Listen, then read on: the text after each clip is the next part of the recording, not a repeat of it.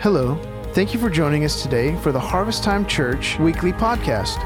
As you listen today, we pray that you are richly blessed and that the message would guide you deeper into your walk with Jesus and help you to advance His kingdom here on earth.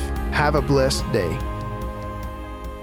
This morning we are going to conclude our Giving on Purpose series, and I thank you for just committing to showing up and applying and listening and giving on purpose, right? You know, the power of intentional giving. We talked about giving of our time, and then last week we talked about giving of our talent, and then today we're going to talk about the giving of our treasure.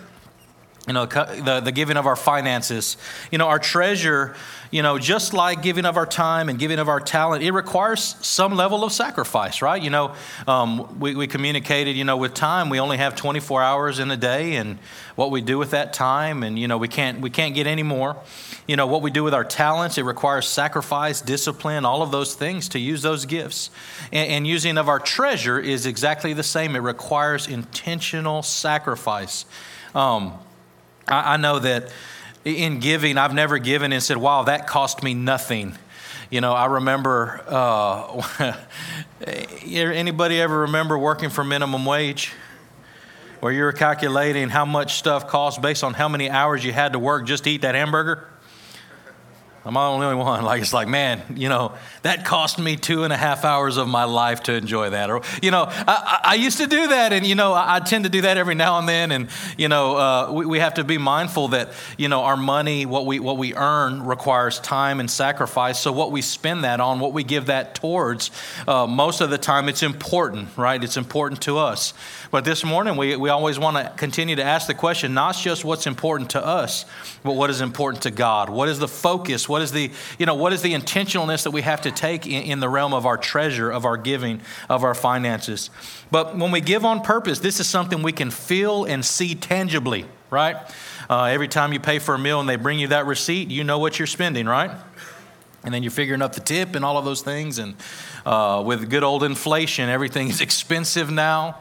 You know, but we see it tangibly. We feel it. We really, it's something that, you know, on a regular basis, we're giving. So this morning, I want to really read us a handful of scriptures to kind of give us some framework to build on this morning, to give you some guidance.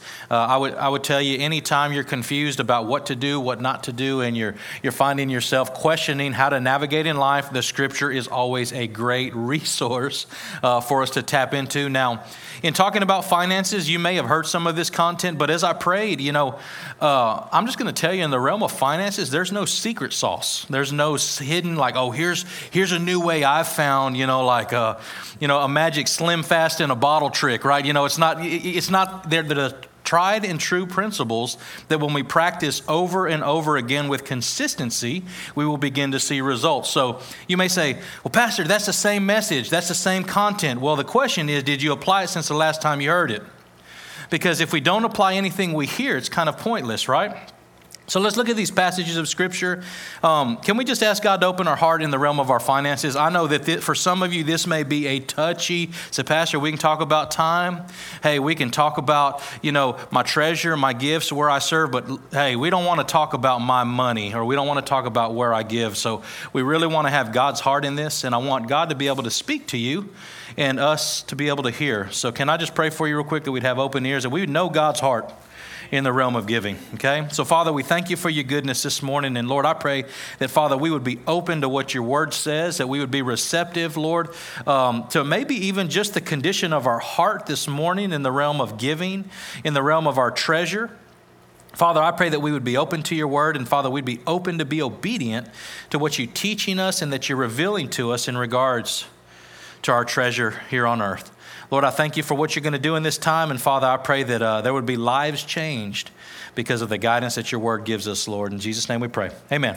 So let's look at these passages. Luke 12, 33 through 34 says, sell your possessions and give to the poor. How many of y'all want to do that right now? It's like, oh, what?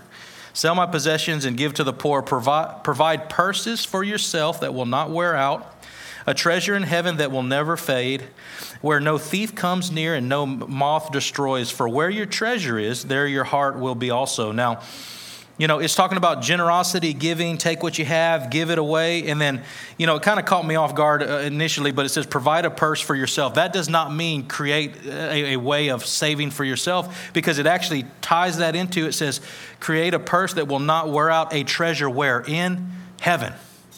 Not here on earth. So the whole goal of the Christian is not to die with all of these natural physical resources, but it's making a kingdom investment that transfers our lifetime investment into the kingdom of heaven currency, right? What are we doing? So it says, treasures in heaven that will not fail. And if you're investing in kingdom-minded things, it says, that thieves can't come and destroy and moths destroy. How many of you have a whole lot of stuff in your house? Why do we keep having garage sales? Because we keep accumulating stuff. How many of you have that stuff, like it says, that is being destroyed by moth and dust and sitting around, and I need 5 of those, and I don't even wear 1 of those? And it's all kinds of stuff, right? So we tend to accumulate a lot of things.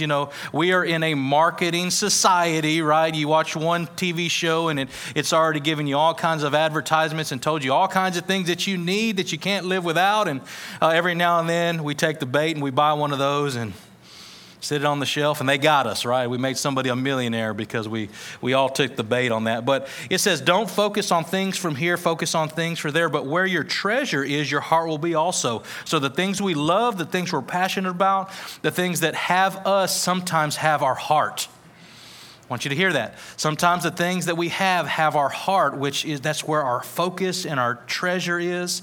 And I would challenge you to not always tie your heart to the things that are tangible, to the things that are temporal, for the things that if they broke, your life would fall apart, right? I remember when I was younger, I was really, really probably overkill concerned about my guitars and all of those things, never wanting them to have dings or messed up or anything. You know what I learned? If you're using a guitar, you're going to mess up the guitar. You're going to ding it. You're going to bang it. It's going to add character. Hopefully you don't destroy it, but you got over that real quick. How many of you have ever had a brand new nice couch that you didn't want your kids jumping on, but you're supposed to sit on it? Right? We do these things, and sometimes these things can have us. One thing that I did, we had our floors redone, and this is when our kids were little bitty. Brand new floors, got them all polished, got them all nice, super neat. Man, I remember the first time Samuel dragged something across the floor, and I'm like, what are you doing, son? Don't you know how much? And I'm getting mad, and then I paused, and I said, you know what? I can redo those floors later, but what I'm concerned about is my son being able to be a kid and me chilling out. Maybe I shouldn't have got the floors redone, right? You start thinking through all these things. But sometimes we can be caught by the things that we invest in rather than really enjoying those things for the blessing that they are. So you go to my house right now, there's scuffs, there's bumps, there's bruises, there's dings, there's nicks, chips, spots, all kinds of stuff. And one day, Pastor Noe will get that floor redone.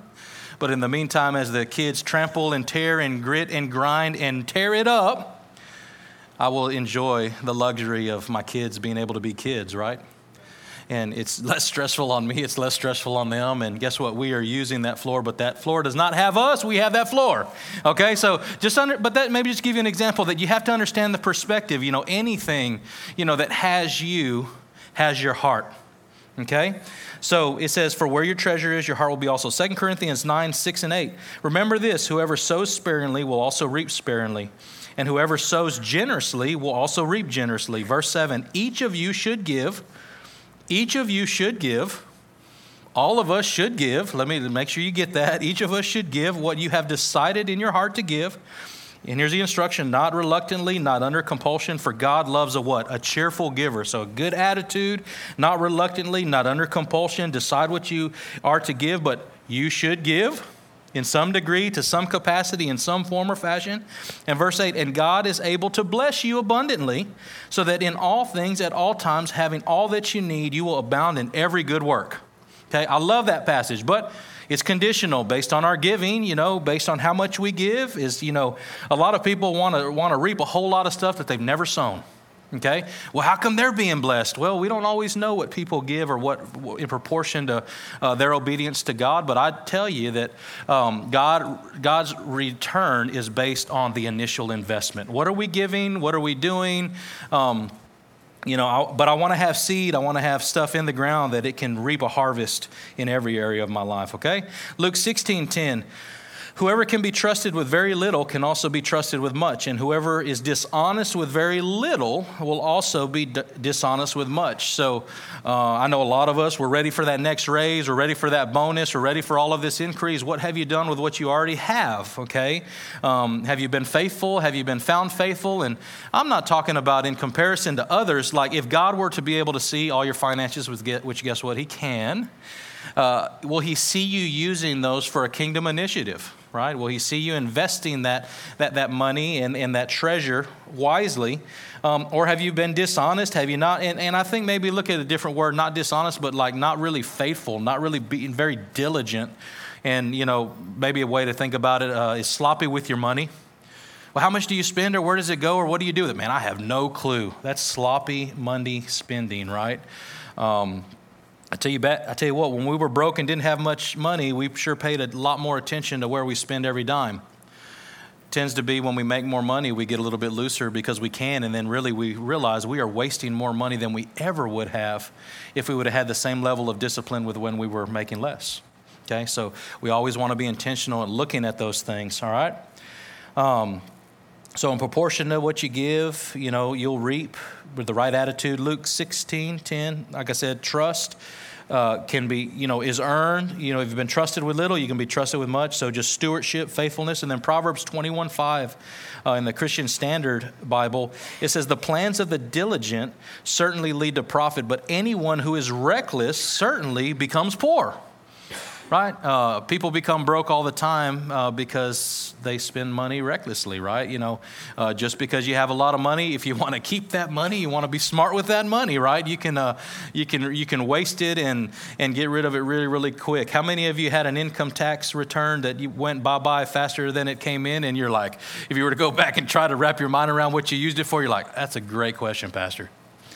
Right? I think we're sometimes guilty of just really not planning and doing all of the things necessary to just really create a wealth in this lifetime to be able to be generous and to really multiply what God has given us. So just like our times and our talents are a gift from God, have you ever considered that money is a gift from God also? Okay, we know that time is a gift. We know that our talent is often a gift. Do you see your financial provision and your financial resources as a gift? So what we do with our money or our treasure while here on earth is actually a test from God. It's actually a test. It's probably one of the biggest things that he trusts us with. And, if we really calculate, it's amazing. Like sometimes we don't feel like we make that much money, but do you realize if you add up your money over the lifetime, most of us make over $1 million? Like you're like, nah, like it went through your hands and it either amounted to something greater. You're like, I got nothing to show, brother. Like, I don't know, So we have a lot of resources that we are tested with, that God has entrusted us with. What will we do with that? One of my favorite quotes by Tony Evans says, God is your source. Everything else is just a resource. Got to know that God is the source, right? So like if we're trying to hold on to money and we're hoping God, the money God becomes our God, right? If I get rid of this money, how am I going to live? Well, God is the source. Everything else is a resource. God does not have limited funds. It's not like he can't get you more money or speak to, I've had people, said, hey, God spoke to me and wanted me to give you this. I remember when we did full-time missions, we had people all over the place that we didn't know being obedient, helping us do what God had called us to do. It's the same for each one of us, right? I think sometimes we trust in our own strength because we're creating wealth by our own strength, and we're trusting more in what we can do versus what God can do. Because I'll tell you what, that's the difference when I did missionary work where I was trusting God to provide and giving through churches and people, and I'm trusting God for all of it now. I can work for it now so I can trust in my own strength. Ultimately, our trust and our confidence has to be in God as our source, right? In every single way. So when we talk about money management, since that's what we're talking about, and this morning I definitely want to give you some practical tips, some helps. How many of you could use some help in your finances? That's it, just a few of y'all. I hope that's the majority of us. I know I need help in my finances. But money management, there's two types of people. There are those who are savers and those who are spenders. How many spenders are in the house? Raise your hand, bold and proud. How many savers are in the house? Now, if the husband said saver and the wife said spender, we got some conversations that need to happen, because that doesn't work real well in a marriage or in a household when one's trying to save and the other one's trying to spend. But we have to understand that, saving and spending, having a healthy balance of both are really, really important. So financial biblical principles only work when they are applied. So these passages of Scripture, for them to work, they have to be applied. Just like lifting weights, I can go to the gym and I can look at the weights and say, man, the gym looks like a good idea, but if I want to build muscle, let me tell you what, I got to pick up the weights. I have to do something. Good intentions accomplishes nothing, right? Man, I really want to get better with my finances one day, Pastor.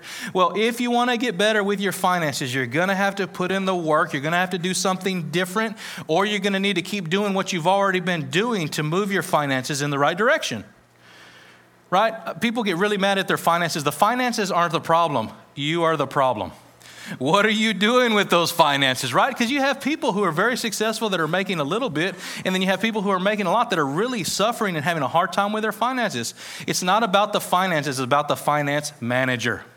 Well, God has entrusted each of us as that finance manager over our home, over our household, over our finances, and we have to take ownership of that. But you have to do something. One thing that I asked myself, when we talk about giving to the church and, saving and then spending, all of those things, I always had a question, why it is so hard for some people to give. Like, why does it always feel like, oh man, like I can't afford to give and it's so hard to give and I don't have the resources to give? And this is actually something I prayed about, because I said, Lord, this is a consistent problem. This is not something that I see as just like, oh, just this person here and this person, but there's a lot of people that have a problem giving. And I prayed and I said, Lord, what is the problem? And the Lord really spoke really clear to me. He said, in order for the 10% or the tithe, which we talk about in Malachi, we'll look at that in just a minute. In order for it to be a blessing to give that 10%, you have to deal with the 90%. Right? If you learn to manage and steward the 90% well, then the 10% will be a blessing rather than feeling like a curse, because some of you are not managing the 90% and you're all mad at God because it feels like you don't have enough. But let me tell you what, biblically, 10% is to be brought to the house of the Lord, but God gives you and allows you to delegate and do whatever you want with 90%. Don't say it's the 10% that I can't make it, this 10% is messing me up. No, the 90% is the thing we need to focus on, what we need to give our attention to. And I'm going to probably assume if that's a challenge, we need to focus on managing the 90 a little bit better, okay? And I just feel like that's, so God really just said, for it to be a blessing, we have to deal with the 90. So that's what we're going to do this morning. We're going to look at this, understanding that we're to be stewards of all of these things. So Luke 6:38, it says, give, and it will be given to you, a good measure, pressed down, shaken together, and running over will be poured into your lap. For with the measure you use it, it will be measured to you, right? So what is that passage really, really saying? You get what you give. So there's two action words, two movement words maybe in that passage that says give and use. Give your money, use your money, right? These are proactive things, you can't give and not do anything. You can't use your money and not do anything, right? It'd kind of be like paying for your Big Mac and they're like, okay, that's $14.95 or whatever, and you sit there and you don't do anything. What are you doing? Well, just standing here. For you to use your money, insert debit card, put your PIN number, you're going to have to do something, right? Use your money or give your money. Remember, we have to be intentional with those things. But the two action words is to give and to use. In the Bible, money and possessions, do you understand it is the second most referenced topic in the Bible? There's actually 800 times that it's mentioned. Finances and giving and all of these things. And I know a lot of people kind of have a vendetta about talking about finances, but as a pastor, I commit to talk about finances once per year. I don't sit there and say, okay, give. We have a lot of givers in this church, but to me, it's bigger than giving, and it's more focused on you being financially successful. That's why we're talking about it. Right? We're okay. We're doing good, with or without your tithe, but for you to step into this kingdom blessing, there is a tithe that is required, and we're going to look at that in just a moment, because when we want to, so Pastor, what do I do? Give me some practical things. I understand I'm in a financial bind. I don't know what to do. Give me some things I can walk away. I'm glad you asked. There's a formula that I practice diligently to set my finances up for success, and it flows in this way. First, I'm going to give, then I'm going to save, and then I'm going to spend. Okay? Well, how much do you give? How much do you save? And how much do you spend? Man, I'm glad you asked. I give 10%, I save 10%, and then I strive to live off of that 80. Doesn't always work. Sometimes I got to dip into that 10% savings, but this is a tried and true plan. If you will give 10%, if you will save 10%, and you will learn to live off of those 80, it will designate your money in a way that will set you up for success. Now, you have to also understand, we need to do it and follow it in that pattern. Why do I give to God first? I'm trusting in him first, right? I don't say, well, Lord, at the end of the month, we'll see if you've been good and then I'll give. You do that, you'll never have enough. Because there is a commanded blessing on those who give. There's a commanded blessing on those who use, who give their money, who designate that money to the Lord first. And then a lot of times, what does savings do? That's giving to me. That's kind of building a safety net for myself, because when something hits the fan, anybody ever had something hit the fan and all of a sudden you got to write a big check? If it ain't happened to you, it's going to happen. If you say it's never happened, you're lying, okay? It happens to everybody. Go buy a set of 4 new tires. Whoa, I ain't got that kind of money, Pastor, right? It's expensive. Everything's expensive, right? So it's going to happen. So we want to follow that pattern, prioritize our finances in a way that honors God. So 10% giving, 10% saving, 80% spending on all of the other things. But give God that 10% first. So let's talk about giving just for a minute. God blesses and covers the rest when we give 10% first. It's a commanded blessing. It's kind of pulling from the top of the barrel versus the bottom of the barrel. Don't wait till the end of the month. This kind of kills the faith dynamic, because if you know that there's enough at the end of the month and then you give, that required very little faith. But those of you maybe who are struggling paycheck to paycheck, how many of you know it would be a challenge if you're not a tither? But guess what? It's still a challenge if you are a tither to write that check and to trust God for that provision. But he commands the blessing on the rest. And I'm telling you, it is better to have only 90% left but blessed than 100% cursed. Because when we read that scripture, that is the commanded blessing. The commanded blessing is when we give, he blesses and he removes the devourer. He commands his blessing in our finances. Now, I've had some people kind of challenge me on I don't believe God curses you. He doesn't curse you, I think, across the board, but I believe that there is a curse that comes across your finances. Right? Because as a child of God, I may be walking in a measure of faith and not really have a full grasp on giving. But I'll tell you what, there is a commanded blessing on finances. But according to Malachi, he uses the word curse. I didn't pick the word in the Bible. It's the word that he uses. But he commands a blessing, but he uses that word. He says, if you rob from me. Okay? So how many of you know if you come and you take something from my house that is mine that you don't have permission to take, that is what? Robbing. Right? So we have to understand that 10% God says is mine. So we give that 10%. In Malachi, it says bring the whole tithe. And if a tithe is 10% of all of our increase, I'm covering a lot of stuff here, so I want to keep moving to get to a few more practical things. But 10% of all of our increase. What if I get a bonus, Pastor? 10% of all your increase. What about if I get a raise? 10% of all your increase. What if I make minimum wage? 10% of all your increase. Here's what I've learned in giving throughout my lifetime. 10% is just enough that it requires faith, but not enough to cripple you. But it's enough that if you're making enough money, hurts a little bit. Right? When I was making minimum wage, it didn't hurt that much because here you go, Lord, that's all I'm making. But add a zero to that or start making more money and raises and all of those things, and it becomes more what? Sacrificial, becomes more costly. And don't allow the enemy to lie to you and make you think that what is his is yours. But it says, bring the whole tithe. So there's 2 categories of people. There are givers and tithers that they say, I can't afford not to give. But then there's others who aren't faithful tithers or givers, and they say, I can't afford to give. Now, let me tell you what. You cannot afford not to tithe. If I can give you some good counsel, if you've never tithed, trust God in that. Start doing it. See what happens in the realm of your finances. Because what else are you going to do? You're going to say, well, I'm just going to keep trying what I'm trying. If what you're doing ain't working, try to abide by the rules. Do what God says. Give him that. Be faithful to giving to him first and see what he does with the rest, okay? At Malachi 3:10, it says, it says, you rob me in tithes and offerings. It says, if you do this, see if I will not throw open the windows of the floodgates of heaven and pour out so much blessing that there will not be enough room to store it. How many would take some of that in Jesus' name? Like, that's what I want.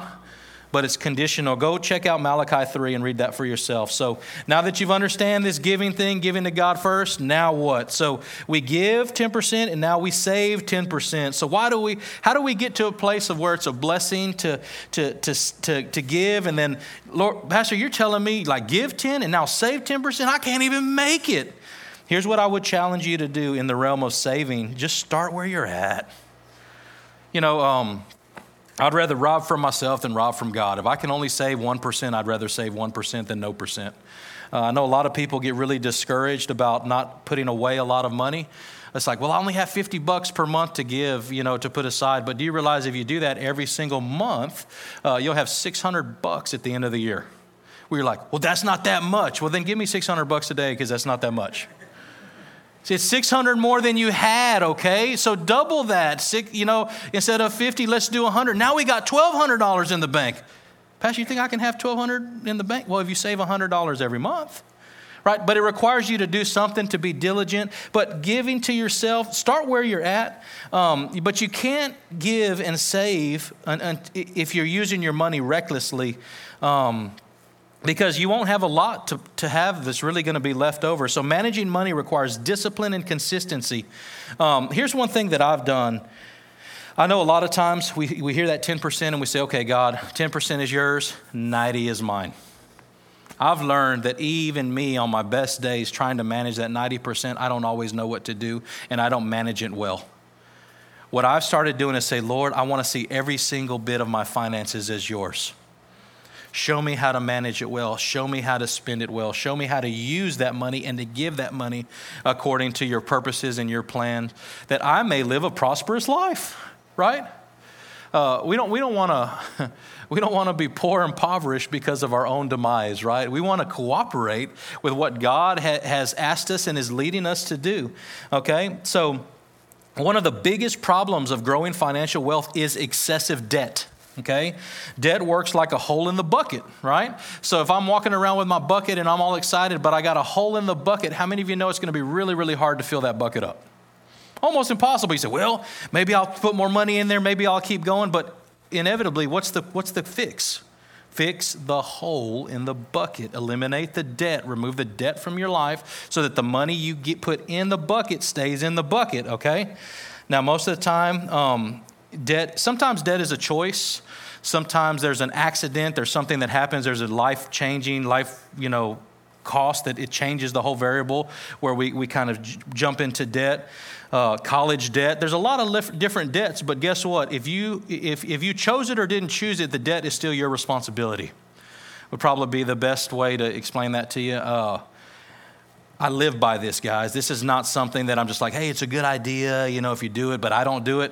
Right at this moment, right now, my wife and I are 100% debt-free. We own everything.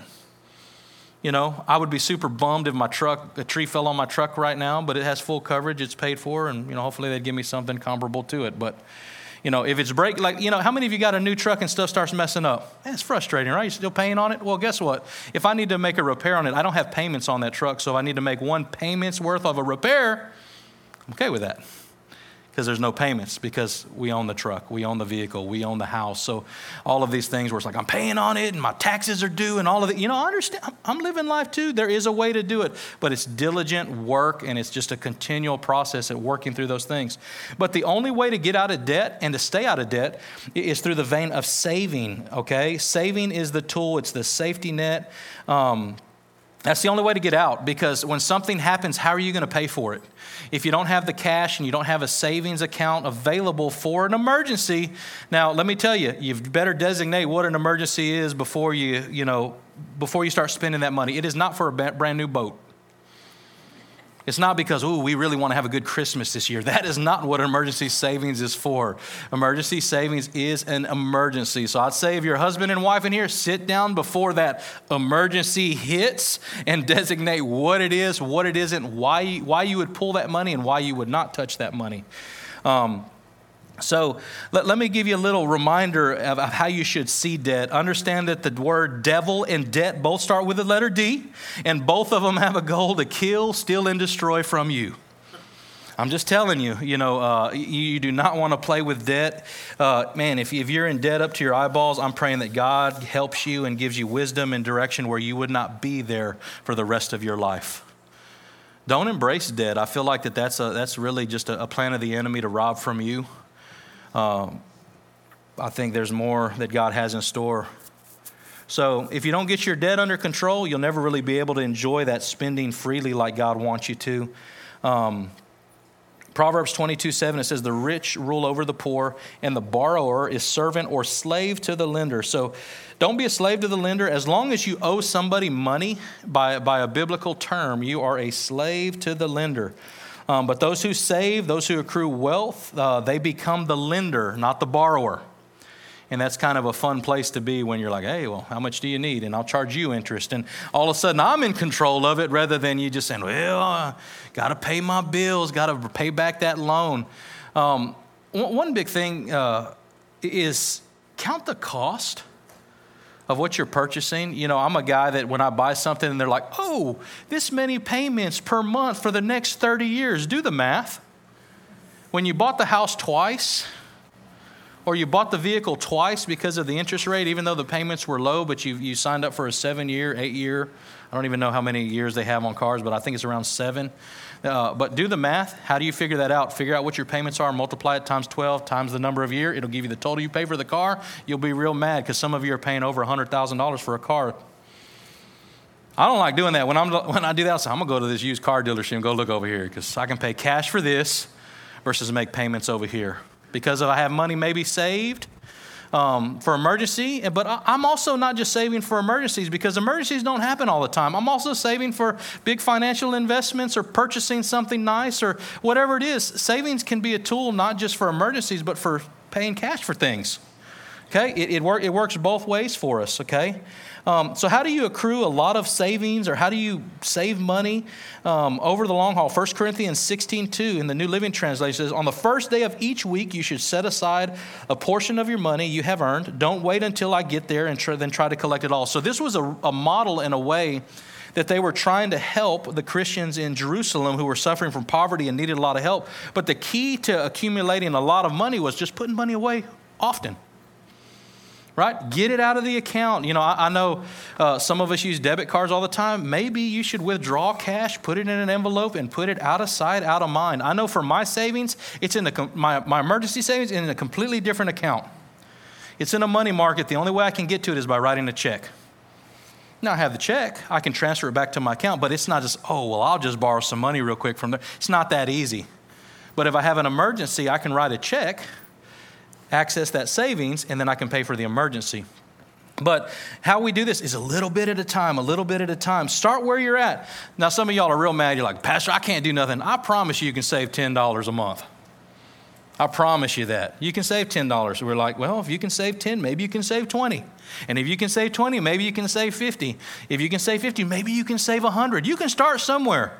Don't supersize the fry. I don't know. Do something to where you start saving something because you're going to come into a hard time and you're going to be mad. You're like, woe is me. Why do I not have what I need? Because we didn't save. Why do we want to pay all that extra money in interest when we can save and pay cash, okay? I would say a lot of the things that we should pay cash for, and this is my personal opinion, maybe everything except your home. And if you can pay cash for all of the other things, you're going to be in good shape. Right, a house is a pretty significant investment. Usually takes some time, but just some thoughts on there. But keep your savings out of reach. Money market, separate savings. Figure out what emergencies are. Now, professionals recommend 3 months of savings. Okay, emergency savings need to be a minimum of 3 months. I think the statistics actually have went up to where it's more like 6 months. You're like, Pastor, that's a lot of money. Yeah, that's why you need to start saving. Right? Because if something happened right now, you know how comforting it is when you have an emergency savings. You're like, man, be okay. It really removes all the pressure of like, oh no, what if? Because you've been diligent. I would challenge you in what I've learned. Save the most when it's good, not when it's bad. Like right now, you may be in a good financial place and you're like, ooh, I'm living it up. Well, live it up, but save it up too, right? Because it's almost impossible when we get to a slump or we get to a hard spot financially to save a lot.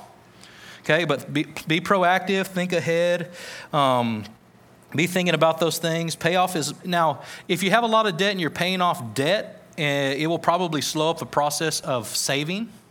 So that's okay, but keep paying off that debt, because as soon as you pay off that debt, now that debt you can go to start paying yourself, and it can kind of snowball and speed up that process of savings, right? So we kind of want to tackle debt and savings at the same time. Don't wait till all your debt's paid off to start saving, because in the meantime, you may have something that you need money for, and the plan is not, well, let's just put more on the credit card, because guess what? That just digs a deeper hole. It's not really sustainable, and in the end, it's going to really bloop, bloop, bloop to the bottom of the ocean. It's not really a thing. But understand, debt is not your friend. It can destroy you. Saving is the tool to get out of debt and to stay out of debt and to pay for those things maybe that are emergencies that aren't planned. Be intentional. It's not going to save itself. You manage your money and make sure that you're saving it well. So we want to give, we want to save, and now to the fun part, but it's sometimes the most challenging, the spending. And try to go through this quickly.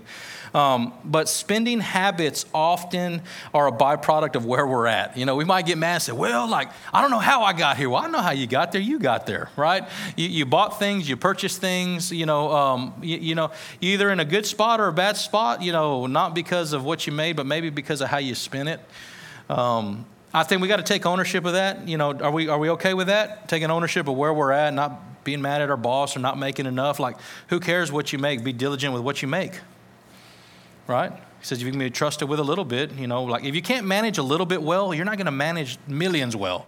Just think about that. You can't do that, because you got to be faithful with a little if you're going to be faithful with a lot. So just understand it. So in the realm of spending, we really need to be diligent and pay attention to where we're spending our money. Understand this, just because you can afford something doesn't always mean you should buy it. Well, I can afford it, Pastor. Don't always buy it. How many of you messed up that rule, Black Friday shopping? It's like, I don't need that, but man, it's a good price.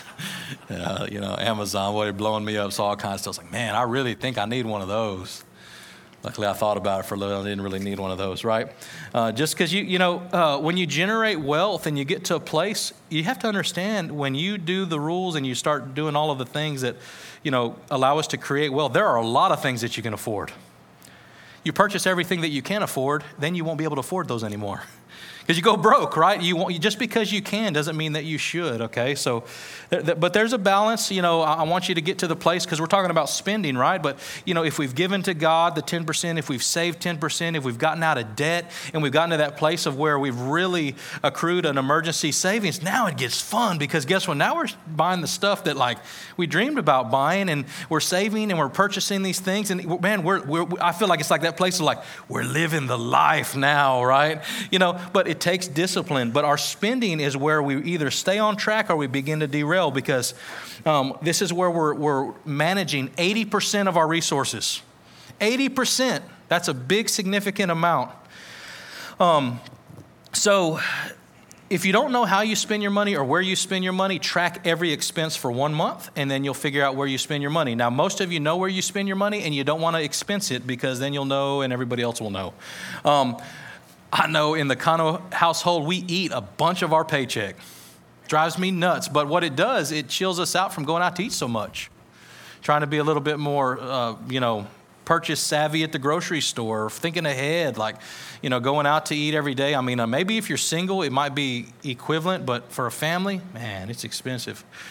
So hundreds of dollars, so looking at where are you spending that, but maybe you go through Speedy Stop every day and you can't walk by because you're going to get a churro or you're going to get a burrito or you're going to get the 99-cent slushie, but all of that can add up over the course of the month. And if you're spending hundreds of dollars in an area that you're like, oh my gosh, I didn't realize Starbucks would make me broke, right? It can be anything. But if you don't know where you're spending your money, that's where you start. Itemize everything for 1 full month and then look at it, evaluate it, and you'll figure out the holes in the bucket or where it's leaking out or where you're spending all of your resources, okay? If you're married in the room, get on the same page and get 2 little notepads. It doesn't have to be anything fancy. Write down every expense, okay? And then at the end of the month, you'll know what it is. having more money is not always the answer to financial issues. Sometimes we get caught in the trap of chasing after money, the love of money. 1 Timothy 6:10, it says, "For the love of money is the root of all kinds of evil. Some people, eager for money, have wandered from the faith and pierced themselves with many griefs." So they've actually abandoned the faith because of a love of money, and they've pierced themselves with grief. The best way I kind of look at this, did you ever purchase something you wish you wouldn't have purchased, but now you purchased it and you owe the bank or you owe the whoever, and you're like, oh no. Anybody ever done that? And you're like, oh, man, I really liked it though, but you didn't think about it. I think sometimes we pierce ourselves with those types of debt or those things that we're purchasing or whatever. Let's see what else I want to share. So if you're going to be successful in your finances as a couple, you have to have the same financial goals. Now, I know I joked about savers and spenders. That's a big deal. But if both of you are savers, oh man, you can save a lot of money really, really quick. If both of you are spenders, man, give somebody else your credit cards. I don't know. Give them your debit cards, get some accountability. I don't know, put limits on your credit. There's a bunch of things you can do. Don't have credit cards if you can't trust yourself. I don't know. I'm not opposed to credit cards. I have credit cards, but I have a rule. I don't put on anything on a credit card I can't pay in full at the end of the month. Right? I don't put it on a credit card because I don't get at the end of it and say, I can't make it. Let me put it on the credit card. That's not what I do. I put it on the credit card when I can already afford it. It's just way convenient to put it on the credit card. I don't use it as a line of credit to give me more money monthly. That's not a good equation for financial success. That's how to kind of build yourself into debt. So I hope you know that. I mean, I'm sharing a lot of basic stuff because sometimes we're like, man, I never thought about that. Or, man, that's what I'm doing, man. Tell me more. Because I don't want you to get sucked in the trap of the commerce society and all of the things that they want you to do to create wealth for themselves. We want to be wealthy people. We want to be financially well off. Let me just share just kind of a quick testimony of how Becky and I got to where we are, and then I'm going to give you 6 quick practical ways to break free in your finances, and then I'm going to challenge you. When I married Becky, I married into a little bit of college debt. I was debt-free before I got married, but guess what? When you marry somebody, you marry in, right? It's not like, well, you handle that, baby. That was your debt. That ain't my debt. No, it became our debt. But at the same time, just because we had that debt didn't mean that we couldn't start working on it. Then we purchased a home and we did a few different things. We had kiddos and all of those things. All of these are costly things, right? How many of you know it ain't free nowadays to have no babies? You want good health care, it's going to cost you money to do it, But we were in debt and we committed to get out of debt. And we did some radical things. Over the course of 3 years, I think we paid off school loans, set up an emergency debt, and it probably took a little bit more, probably 6 or 7 years to pay off our home, but we got a foreclosed home, got a great deal. We put a lot of money in it, but we put money in it as we had the money. We were like, hey, let's just take out loans and pay 3 times. We did it as we went. Intentional steps. Was it my dream house when I moved in? Oh, no, but the price tag was right because we had a plan to get out of debt, to stay out of debt. So what did we do? We took our income tax money, the whole thing, and threw it towards debt. How many of you know that ain't fun?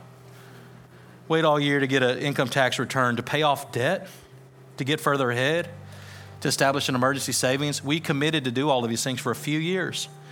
And we started eliminating that debt. Man, I remember, it was so awesome, man. We wrote that last check for the school loan. That was our first, we're winning at adults, right? We were so excited about it. Kiddos and purchasing our home. And man, I remember the feeling of writing that last check to pay my home off. And we got to a place of debt free. In that time, we bought what I call budget-friendly cars. We were blessed to get them. We were blessed to get rid of them. And God had just provided. And all along, why does it matter, Pastor? Why are you telling me this?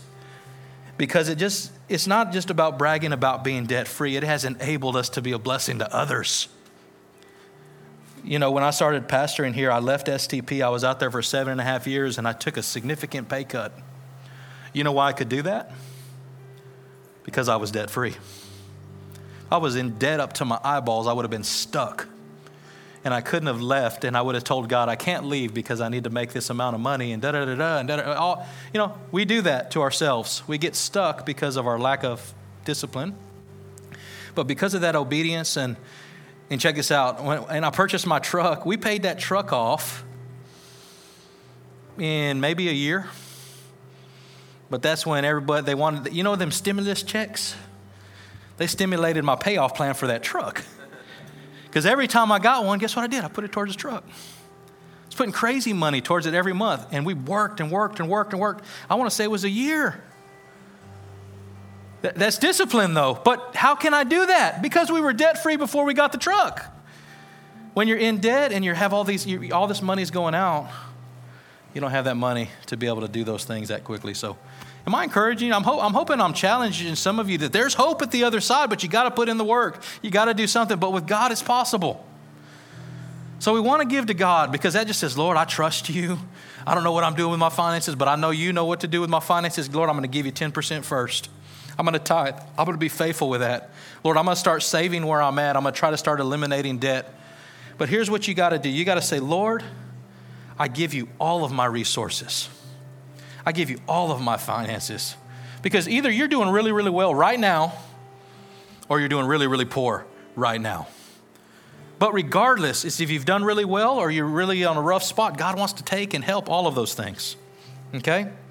So here's 6 ways to break free in your finances. Follow the principle of give, save, and spend. Make a budget. Number 2, if you've never done that, make a budget. How much is going out? How much is coming in? Itemize every single expense. Know where your money's going. Number 3, become united in your financial goals. If you're married, same goal, same account, same discipline. Not my money, your money, his money, her money. It's all of your money. Put it together, compile those resources, tackle those debts, get those savings accounts up, all of those things. This is super simple, but maybe you need to hear it. Don't spend more than you make. Sounds like common sense, right? But if we are spending more than we are making, we will inevitably go into debt. Submit all of your finances to God. Give God 100%, not just 10%. I'm not saying write the whole check, but trusting God with that 10%. Ask God for wisdom in your spending. And then work hard and stay disciplined. Proverbs 24:33-44 says, a little sleep, a little slumber, a little folding of your hands, and poverty will come on you like a bandit, and scarcity like an armed man. So do your part and let the Lord do his. We have to see money as something that we are stewarding for God. If we see it as his and not mine, how many of you know that we tend to spend it a little more wisely? I know when I'm like, man, this is God's money. What do I do with it? It changes my perspective. We want to be smart in the realm of our treasure and our finances because it allows us to really become kingdom builders. I want to remind you, don't wait to get all your finances in place to begin to give radically, to begin to give in obedience to how God leads you, because I believe that it's in the obedience that God multiplies the miracle. Man, I tell you, it's been amazing in my life when God says, hey, I want you to take care of that because I don't want you living in debt. And I'm like, man, that's a huge sacrifice. And then you just begin to see multiplication. Multiplication is like, man, money's coming from everywhere. But it's easy to say, ooh, I want to do that or I want to do this. But remember the goal. Remember the mission. Be disciplined now so that you can live a little freer in the future, right? Can you stand up with me? So here's what I want us to do. I hope, you guys showed up today.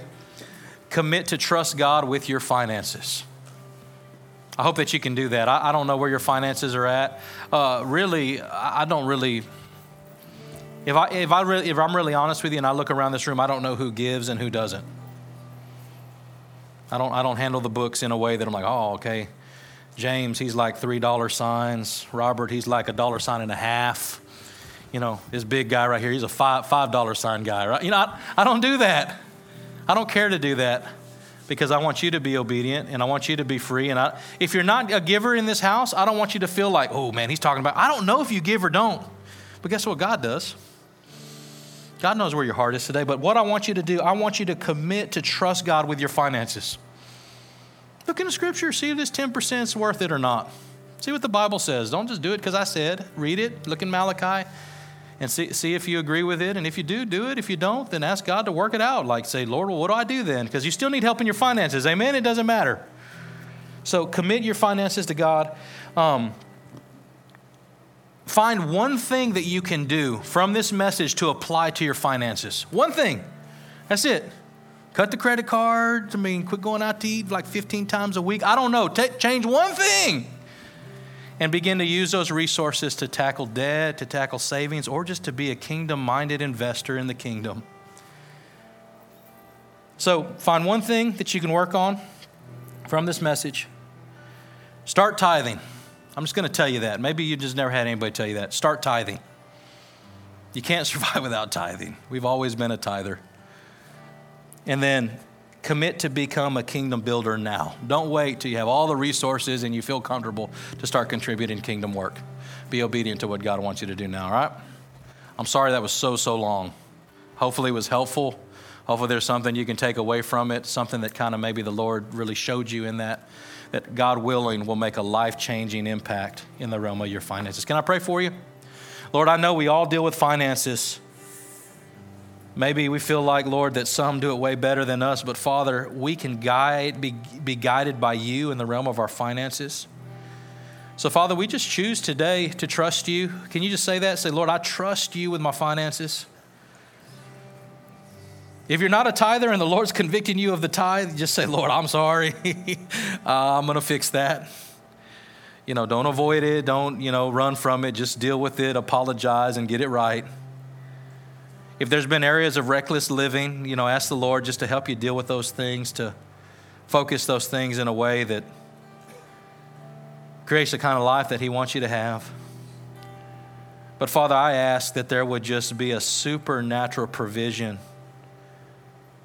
of financial resources on this church, on these families, and in the lives of individuals. Father, I pray for just promotions, for resources, for finances, Lord. And Father, that when they happen and when we see that our finances have multiplied, that we would give you honor.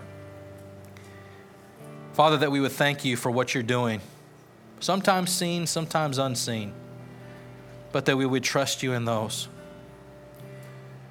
Lord, I thank you that we're going to be a people that can give on purpose because we've been good stewards of our time.